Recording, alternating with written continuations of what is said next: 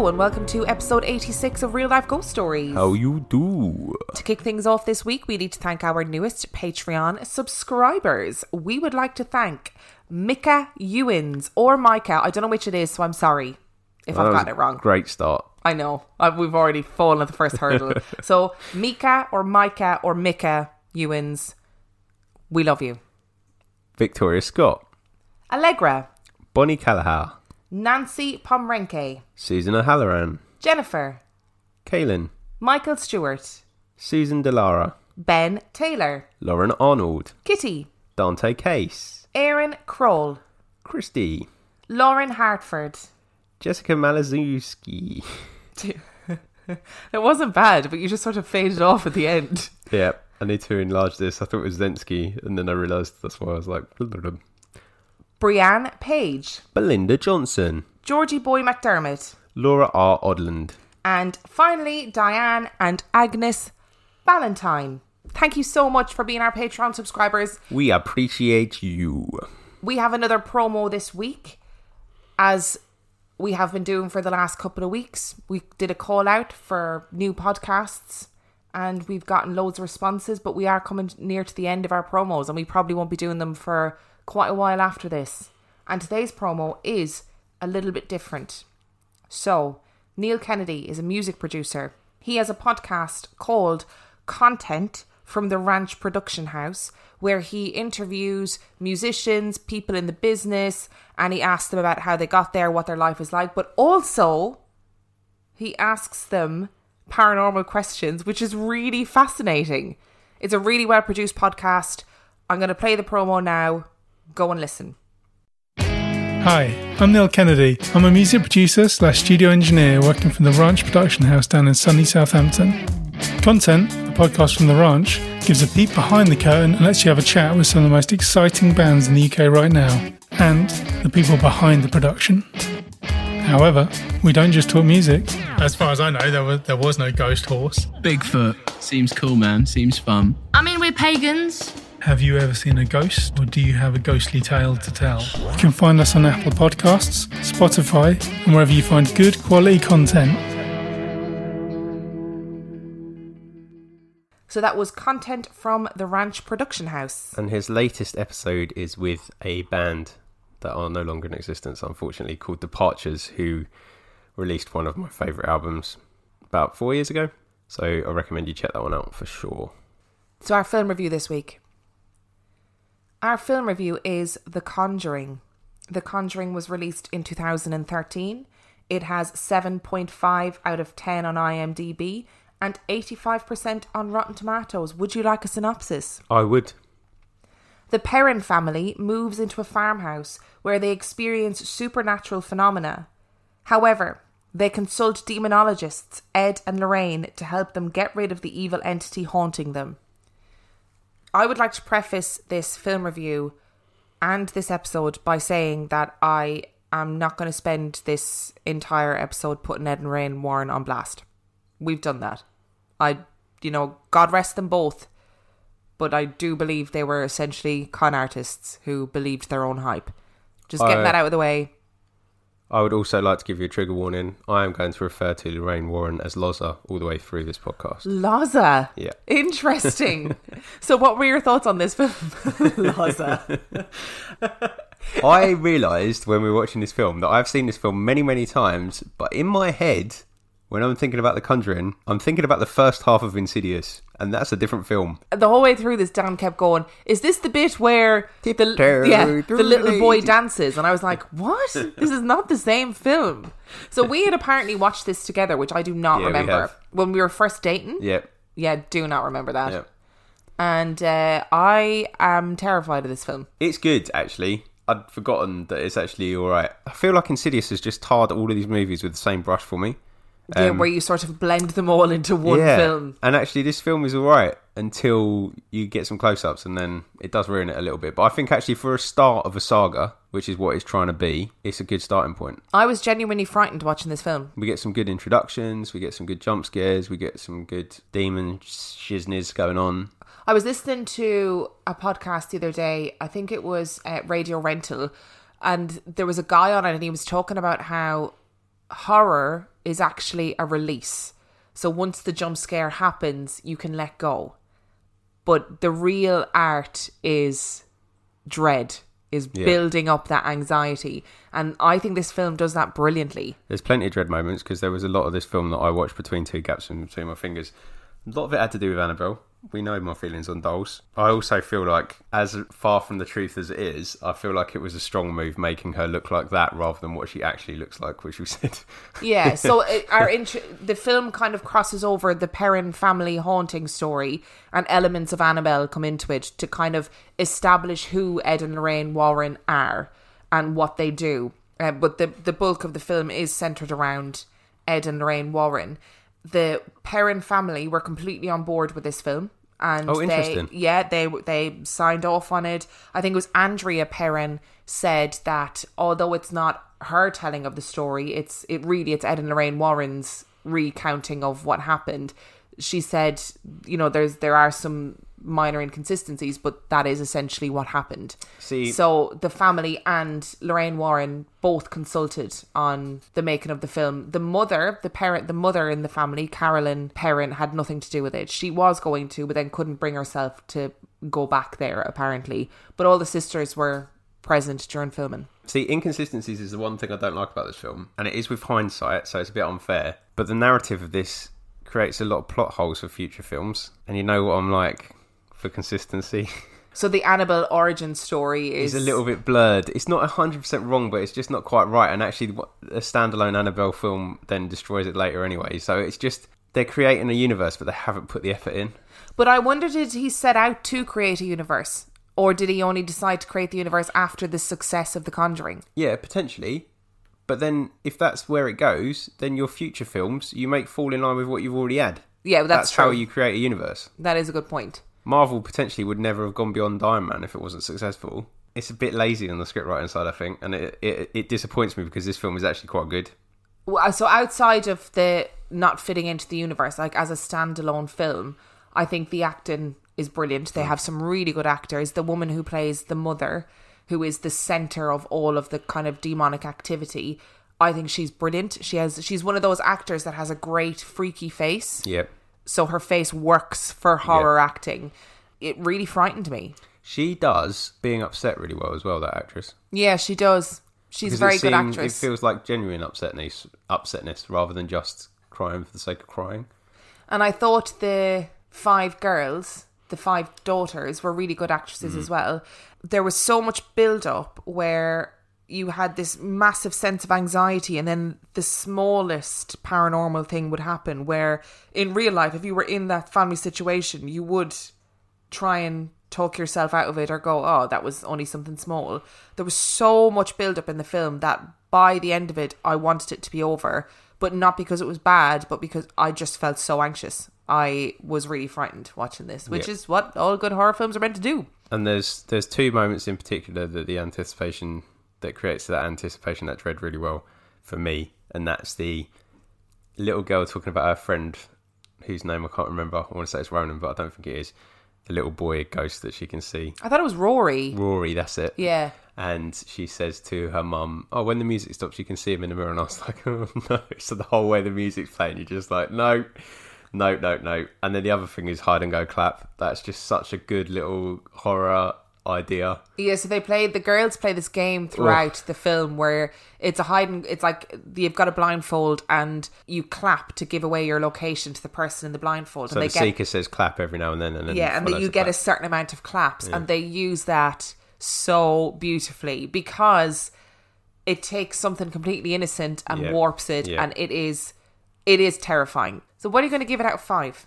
4.5. Not for hindsight, because that would be unfair, but because it was ruined when we saw the close-up of the old lady on top of the wardrobe. It was scary until they did the close-up, and then it was later on again, it was scary until they did the close-up. Yeah, I think horror films need to really adopt the less is more attitude. Yeah. I'm also going to give it 4.5 stars, and my half a star is possibly very unfair as well, but it really irrationally... My half star's not unfair. okay, your half star is not unfair. My half star is possibly very unfair. So with the introduction of Ed and Lorraine Warren, you get the constant trying to make demonology legitimate in language which just isn't real. So they do the whole 3 knocks, must be a demon. 3 scratches, must be a demon. 3 a.m, must be a demon. And I was kind of thinking about this after we watched it, and I did a call out on Facebook to people who are... To demons. To demons in general. I was like, if you're a demon, hit me up. I want to talk to you. But I did a call out being like, hey, is there any evidence of this in scripture? Or is it just something we've invented? And it's just something we've invented. Because I not to brag or anything, but I have a degree in theology. Like, I've read the Bible. I have read the Bible. I have read the Bible. I've read it. How much can you remember? Very little. And I remember very little about demons. Like, about demonology in the modern terms. And I really feel like, and I said this to you during the film, if I was God and demons were out up here on earth fucking doing 3 knocks, I'd be like, really? I banished you to hell and that is the best you can do? 3 knocks. 3 knocks. 3 measly scratches. Well, it's not even that, is it? It's the point that it's supposed to be a mocking of the Trinity. Like, if that's the best mocking you can do... Yeah. Like, surely you do something like the beginning of The Exorcist, right? Yeah. Where they literally deface a statue or of just, the Virgin or just Mary. like, curse. Curse or, I don't know, kill some people. I don't fucking know. But It's I a bit just, like a little kid bit coming lame. up... A little bit of a kid coming up to me and, like, saying, you're tall, to try and mock me. I'd be like... Haha, you're really tall. Yeah, I'd be like, yes. Yes, I am. Thanks for that. So that annoys me. It's the constant trying to legitimize the modern idea of demonology. I think that your annoys half me. star reduction for that point is quite unfair, so I agree with you, but mine wasn't. Mine was legitimate. Okay, 4.5 stars for The Conjuring 2013.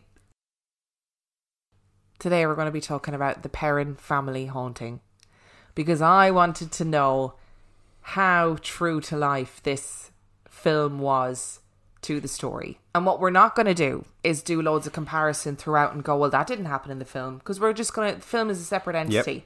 And I am really interested in the Perron family haunting, because it's fucking dark. So are you ready? No, definitely not.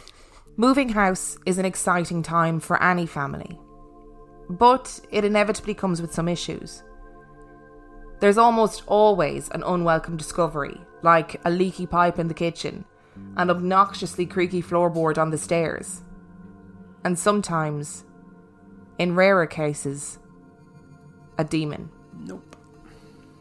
In January 1971, the Perron family moved to a large 14-room farmhouse in Rhode Island.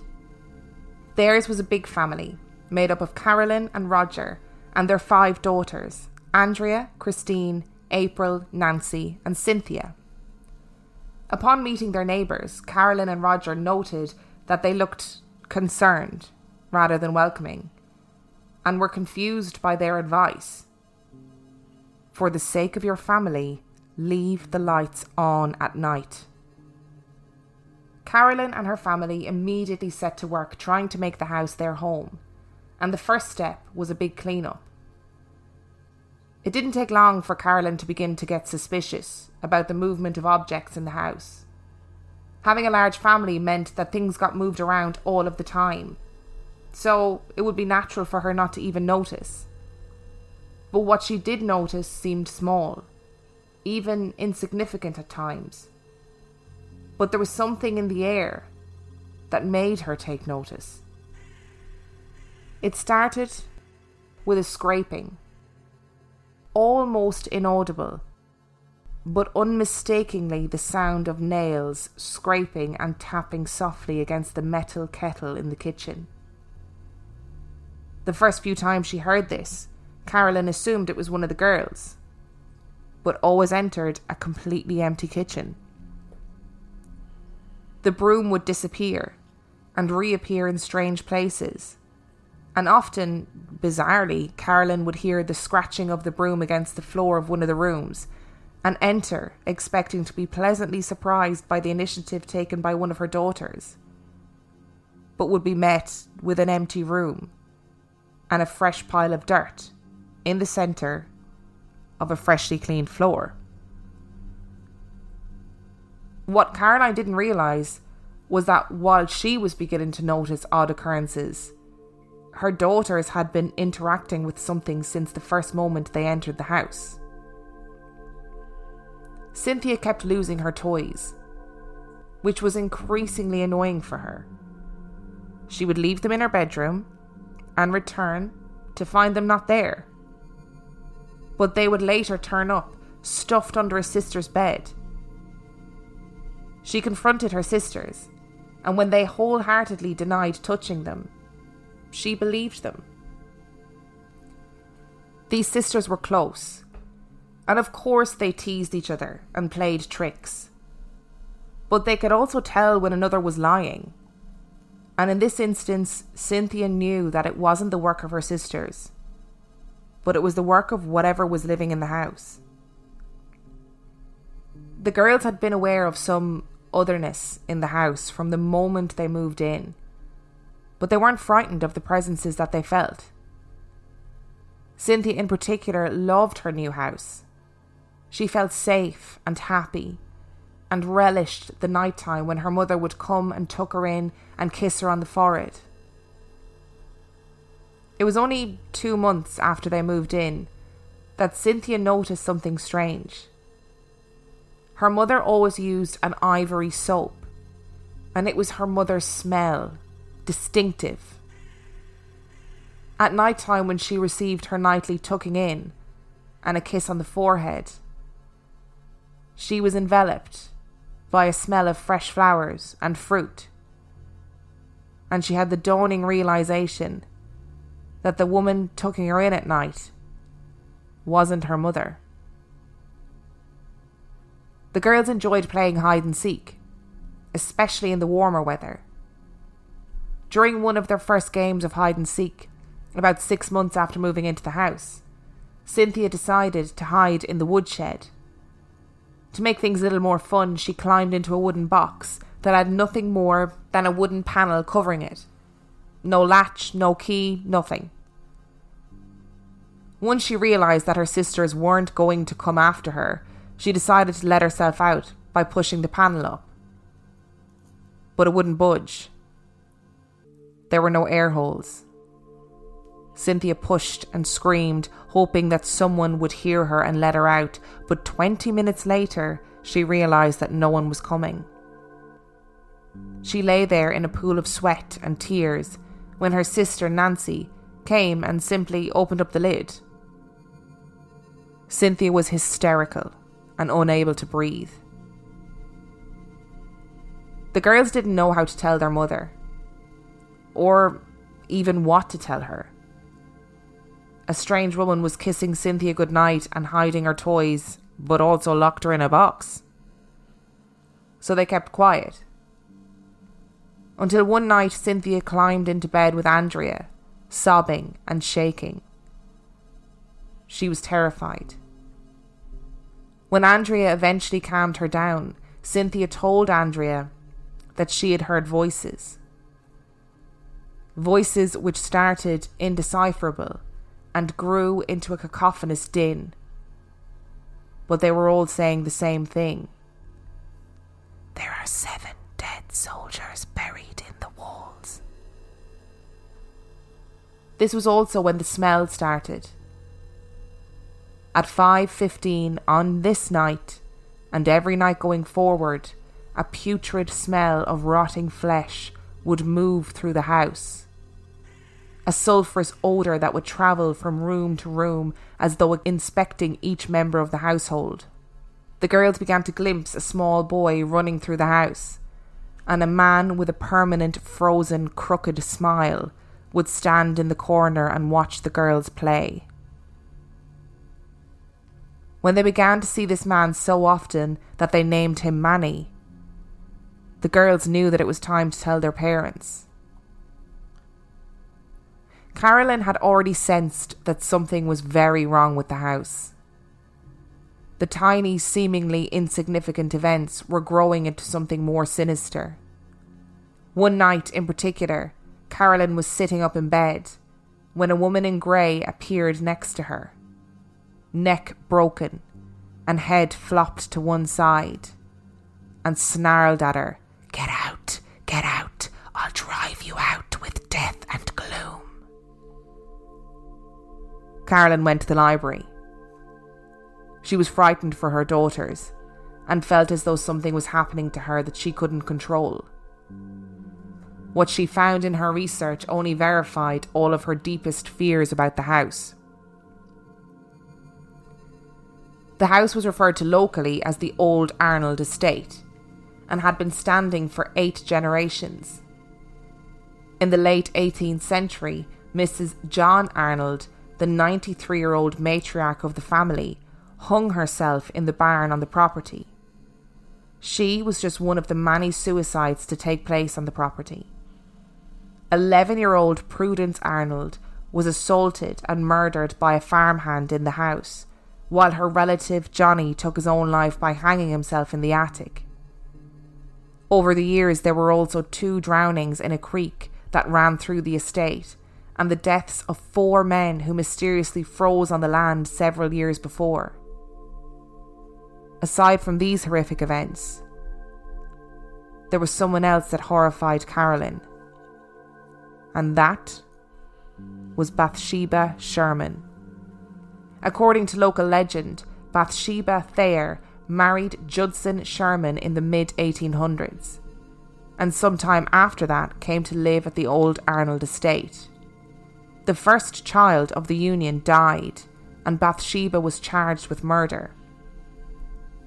The infant had been found with its head impaled by a sharp object, rumoured to be a knitting needle, and the townsfolk whispered that the murder had been a sacrifice to Satan, and that Bathsheba was a practicing Satanist who had summoned the devil to grant her the gift of beauty. She was arrested, but was freed shortly after due to lack of evidence. Remaining in the house, she lived the rest of her life as an outcast from the community until she died in the early 20th century by hanging herself from a tree behind the house. It is said, in death, her body had mysteriously turned to stone. Events in the house took a sharp and dark turn. While in the beginning the spirits seemed benevolent and even helpful, the family were now terrified of the house and its inhabitants. All of the girls would be woken by an entity yanking on their hair or dragging them from their beds in the darkest hours of the night. Their beds would jerk and jump and levitate, and these events were always accompanied by a foul sulphuric smell. They all avoided the basement, but Roger would frequently have to venture down there, as the boiler would mysteriously turn itself off on a regular basis, almost as though he was being tempted down there. But it was Carolyn who seemed to take the brunt of the abuse. The family believed that Bathsheba thought herself to be the matriarch of the house and was jealous of Carolyn and desperate to either consume her or get rid of her. There was one particular night where Carolyn was alone in the living room watching TV when she suddenly felt a short, sharp pain in her calf. She looked down, expecting that it was a muscular spasm, and saw blood pooling around her feet on the floor. She examined her calf, and what she saw terrified her. In the centre of her calf was a wound that looked as though something sharp and perfectly round had impaled her. A wound that looked like it was almost certainly caused by a knitting needle. As the violence against Carolyn increased, the entity became more and more loving towards Roger. He would regularly feel fingers gently and lovingly caressing him, and something would giggle innuendos in his ear. Around this time, Ed and Lorraine Warren were given a talk in the local area about the paranormal. A family friend of the parents, Barbara, happened to attend this talk and approached the Warrens to tell them about the haunting that the parents were experiencing. The Warrens were keen to visit the home and also keen to help.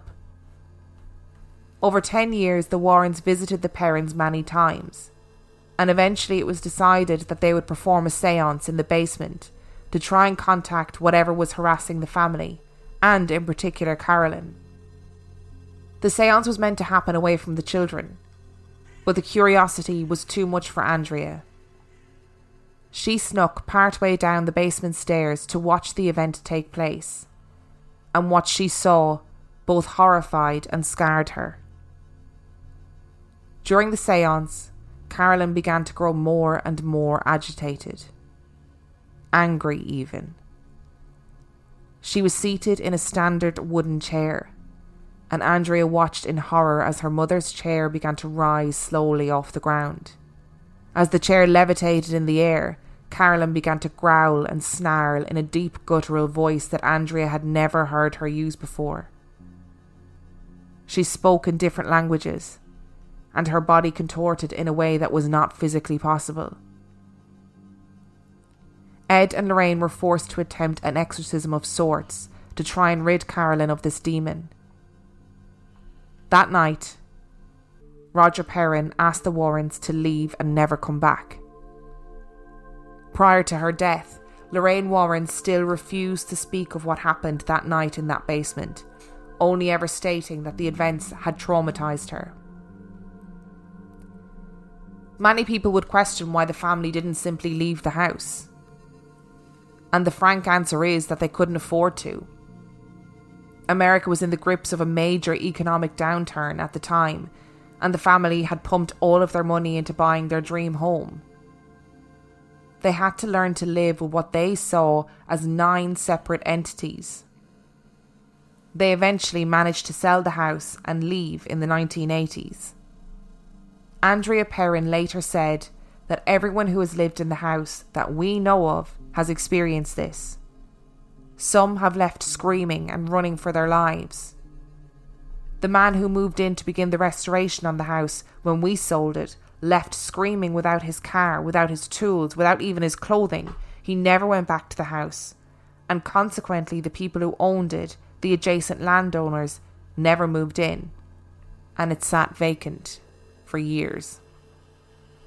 How frustrating must it be to save up to buy a house and it's got loads of problems, like normal problems? How even more frustrating must it be if it's infested with demons?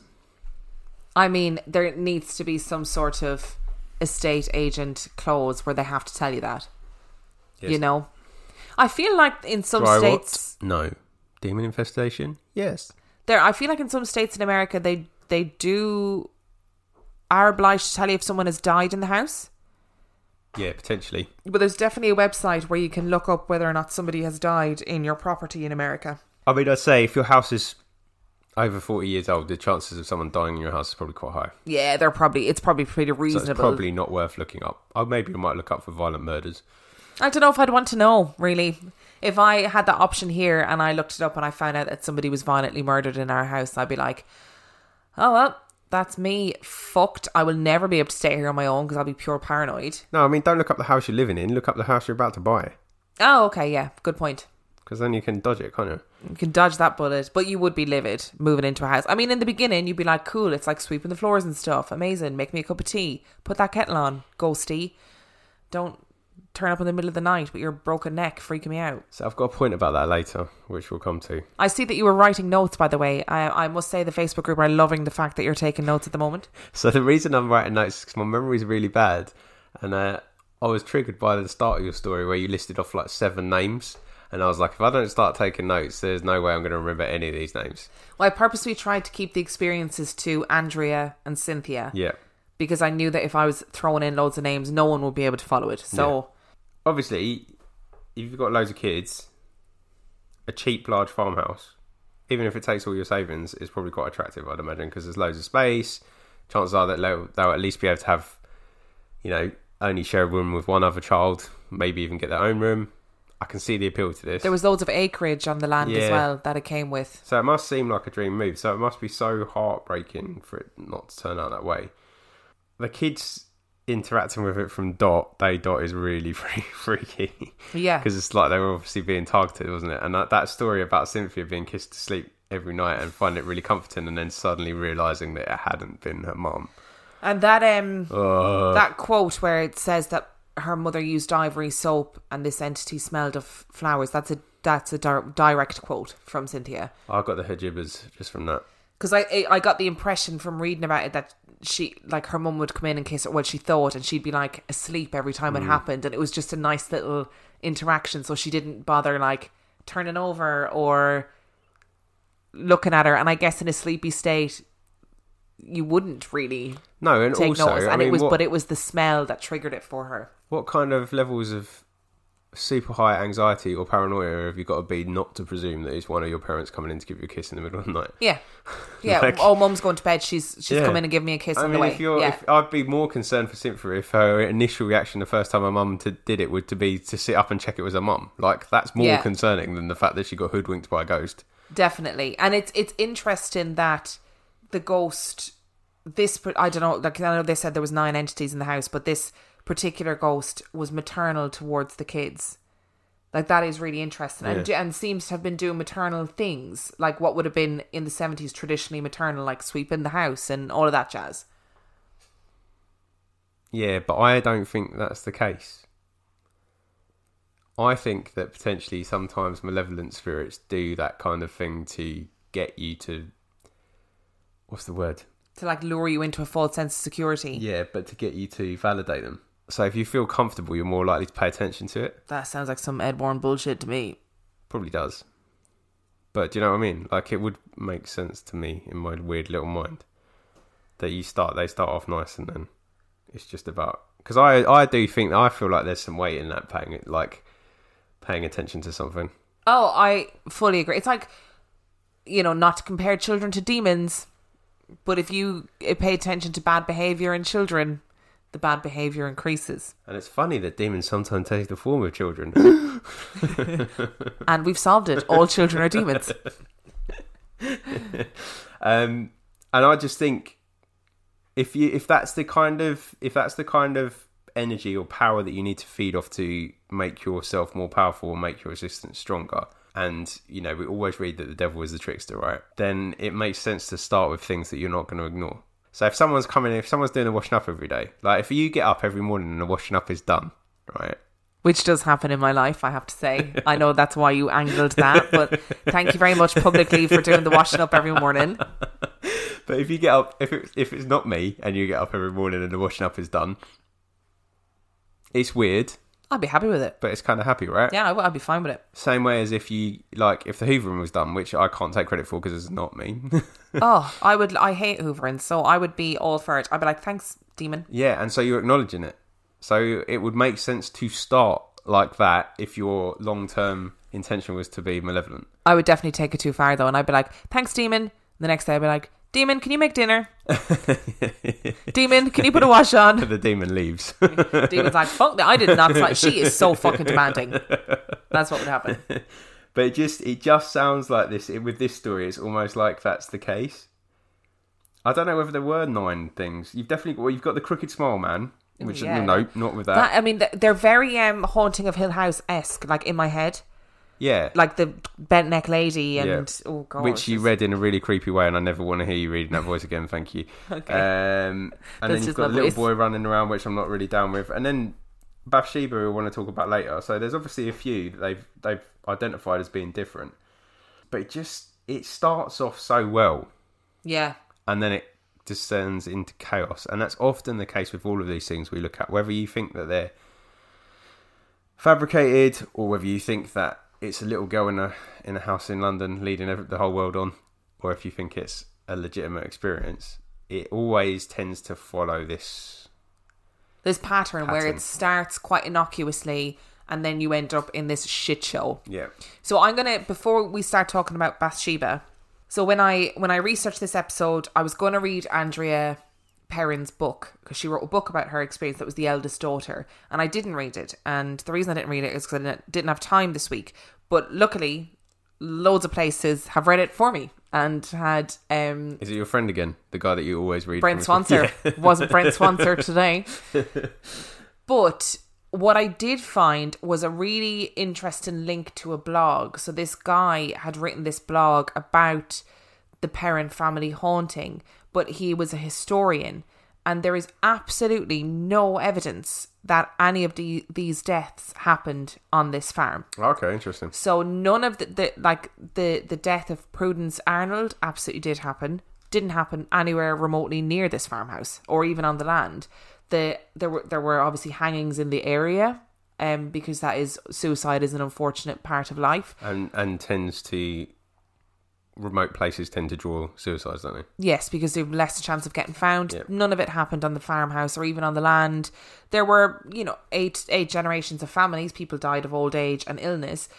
But the one I was really interested in was Bathsheba. She did exist. She was a real woman. She lived on the farm. 3 of her children died, but they died of illness, as lots of children in the early 1800s would have. And there was no evidence anywhere that she had been accused of murder or that there was any evidence of foul play in any of her children's lives. She had one child that survived, that grew up and got married and took over the farm, and she died an old woman of a stroke on the land, and her husband. So you've ruined a really good story again. Yeah, sorry. So there doesn't seem to be any historical evidence. Like, she absolutely existed, but apparently it was Lorraine Warren that pushed the narratives about all of the bodies and all of the deaths that occurred in the house. So she said, I'm sensing a death. I'm sensing a little girl called Prudence. And then, would you know, there's a girl in the local area that was called Prudence that was horrifically murdered. And then she was like, I'm sensing a woman, Bathsheba. She was satanic, blah, blah, blah, blah. I have to say, as an aside, and I apologise if this is your name, but Bathsheba is a badass name for a Isn't bad it? guy. Right? For a demon? Yeah. What a great name. It's Brilliant. a really good name. It's such a witchy name. Yeah, it is. It's I a love cool it. name. Like, it's not a name I'm necessarily scared of, but it gave power to the character, I think. If we ever had a child, I'm like, baby Bathsheba. What are you calling the child Bathsheba? Why? The Conjuring. Have you seen it? She's pretty badass. I mean, we know people that have named their children after men eating witches, so there we go. That took me a minute. I was like, what? You can DM me if you want to know what that's about. I'm not saying it on recording, but I will tell you. So yeah, I just think she's got a really cool name, and that is a cool bag. But I know you said you weren't gonna bash Eddie and Loza, but it just feeds into it, doesn't it? Yeah, it's difficult not to, because you can just delegitimize everything and say, well, they were involved, so it was all ridiculous. Yeah, which actually we shouldn't do, because what you've said casts shadow on them as a couple and what they do, but it doesn't actually take away from their experiences. No. So all of that stuff was happening to them. Yes, and the family, they didn't seek out Ed and Lorraine Warren. Ed and Lorraine Warren sought out them. Yeah. And they ended up asking them to leave because they said they didn't help. They didn't actually solve the problem at all, and they just ended up stuck with it until 10 years later. Yeah. Because they couldn't afford to move. Yeah. And as soon as they had enough money, they sold up the house and left and moved to Georgia. I mean, not cool for them, but I mean, it's cool for us because it means that although you've revealed this information about the historical background, doesn't actually discredit them and what they experienced, does it? So we still don't know what was going on in that, and actually it sounds like there's more credibility in a way to that, because... And I guess if you were like in a desperate situation, say for example, all this stuff happened to this family, you bring in 2 people like Ed and Lorraine Warren who are going around doing conferences, they're on TV, they're doing all this crazy stuff, and this woman tells you the reason why this is happening is because of this historical event. You would be like, oh, thank God I'm not mad. Yeah. This is really happening. This is my version of evidence that I need right now. And I can see why people believed it and probably still believe it to this day. There is also a flip side to this as well. They've all written books, got publishing deals, made some money out of a movie. Maybe it didn't happen to the extent that they want us to believe that it happened. We can't judge the level of fabrication. No. But I feel like there's an element of truth to what they experienced, because it seems to be the wrong order. If you were like Ed and Lorraine Warren came to this house, or they reached out to Ed and Lorraine Warren, you'd be like, okay. But actually it was almost the other way. But it just goes to, it's just that exploitation, isn't it? Again, of vulnerable people. And actually, like, we don't know what was going on in that house. And maybe Ed and Lorraine Warren just stirred shit up even more. you know what I mean? And actually, maybe they made it worse for them, and it's a situation that they can't get out of. And actually, it's just another story in their book. It's another thing for them to do tours and talks on. It's another notch on their belt for the next time they find another set of people that need their help. What is your opinion on Roger? That the entity was really loving towards him. I thought that was really interesting. Yeah, I mean, I don't understand it particularly. But then, if we're dealing with, okay, let's take Skeptic Cats off completely. Okay. Let's say we're dealing with multiple entities. Yeah.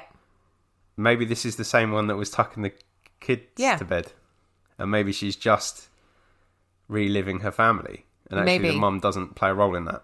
I'd imagine because she is the mum. There was a really interesting. I didn't include it in the story because it made me feel uncomfortable. But I feel more comfortable talking about it now because we're dissecting it a little bit. But Andrea in the book alludes to an entity that visited, a male entity that visited all the girls at nighttime. And she alludes to, she never says it, but she said something like, I can't remember the exact quote, but it was something like, can you imagine an evil man having free reign over 5 little girls, right? And that is a seriously loaded statement. Yeah, that's what I was going to say. It's very loaded. You can do with that what you will, but for me, it didn't feel right to put that into a story about the paranormal when actually it screams alarm bells of something else going on in that house. Yep. Even though it was a tiny part of what the wider narrative, that was the bit that I couldn't stop thinking about afterwards. So I think that something happened in that house that maybe it was easier for them to say this is paranormal than for them to accept something else awful that was happening. Which you would be surprised how often that actually happens in real life. Yeah. I haven't really got anything to say on that.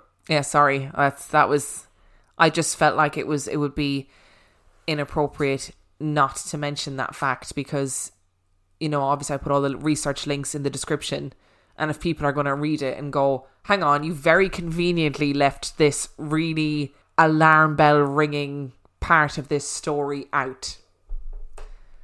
But yeah. Well, this is depressing. It was quite a loaded statement though, I'll give you that. Yeah. It made me feel very uncomfortable, I have to say. Can I just ask you it's a very off-tangent question, I apologise. Go for it. But it's just occurred to me. You know the fabricator story of Bathsheba? Yes. What was the significance of saying that her body, when she died, her body turns to stone? I don't really know. Because it's not like they found a stone body somewhere, is it? It's very Medusa-esque. Yeah. But then Medusa, when you look at the story of Medusa, she wasn't actually a villain, just FYI. She was a bit of a legend and it was all circumstantial. It wasn't her fault. Hey, I played Kid Icarus. She's a pretty bad boss. She tried to kill me on numerous occasions. But I don't know what the relevance is for her turning to stone. No, I thought it was a really odd bit of detail, other than to say potentially that she was supernatural. But if I was fabricating a story about someone being supernatural, I'd want to put something in that couldn't be disproved. Like if she was stone, there would be a stone body knocking around somewhere, right? I would love to know if her coming to Carolyn with a broken neck and saying, you know, get out of my house or whatever, if that happened before or after Lorraine and Ed Warren had visited. Because actually the timelines on all the different sources that I looked at are all quite different. So it's difficult to know actually when stuff happened. There are people who live in the house now. And? They sued Warner Brothers. Is that who made the film? Yep. They sued Warner Brothers because after the making of The Conjuring, they just had people turning up at the house all the time and they kept finding satanic ritual stuff all out in their yard and all this mad stuff was happening. So they were livid. But they have had experiences, but not anything remotely on the scale of what the Perron family experienced. But the woman who lives there is a skeptic. She's not interested. She's been living there for years. But she says that she does hear footsteps. She hears voices in other rooms. There was one time she was sitting in one of the rooms and a blue ball of light zipped around the room and then exited.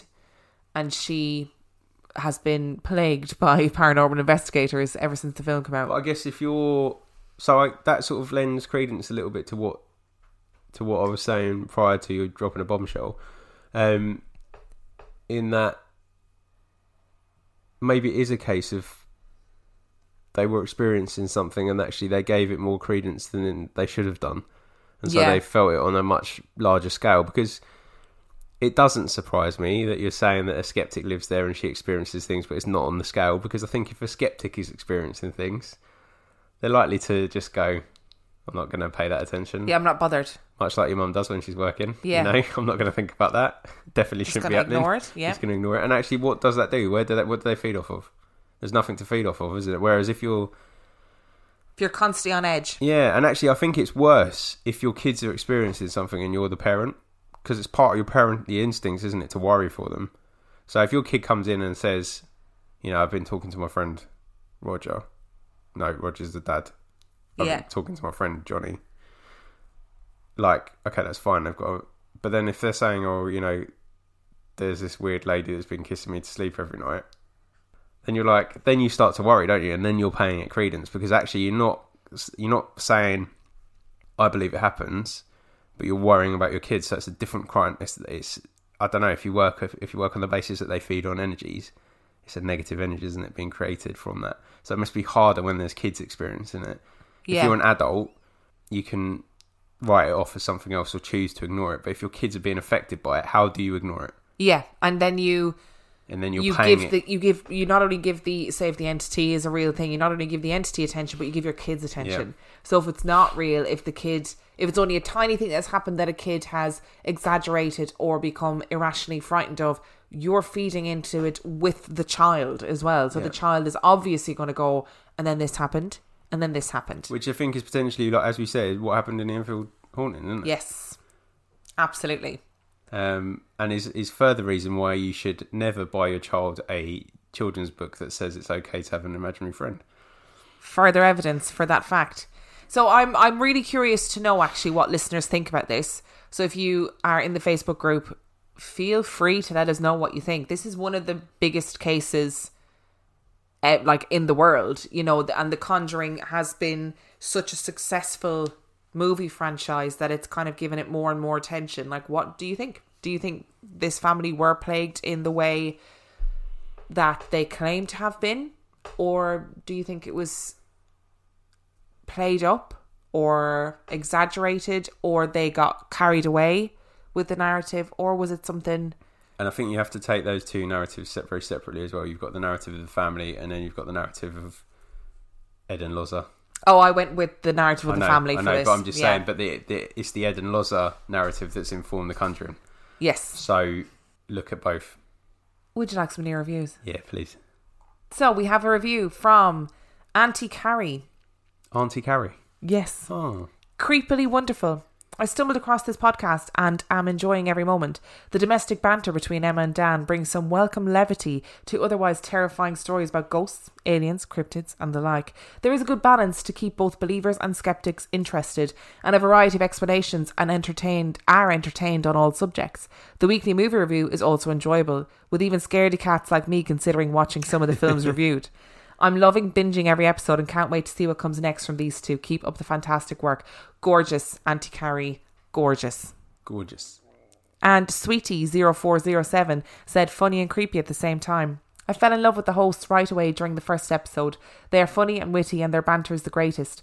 Their stories are creepy and the way Emma tells them makes them even better. I love how Emma and Dan give their opinions on the stories at the end as well. I've recommended this podcast to so many of my friends. And finally, Hayley D. Lynn, who said, so amazing. I've been listening to Emma and Dan for a good few months now, and this is hands down my favourite podcast. I binge listened to all the episodes in the beginning, and I've been binging all the episodes again. This podcast is the only thing that makes getting through work easy because I'm so focused on their spooky stories. I love that they are serious about the topics, but they have quite a bit of giggles too. My favourite episode is the Skinwalker episode. Don't mention Skinwalkers. That way to ruin my day. My boyfriend and I listened to it while we were driving through New Mexico, and he's completely hooked too. I would, but no, absolutely not. Wrong choice. Thank you both for your work. Lots of love from Colorado. Thank you so much for your reviews. This was actually quite a serious episode, and I didn't expect that it would be.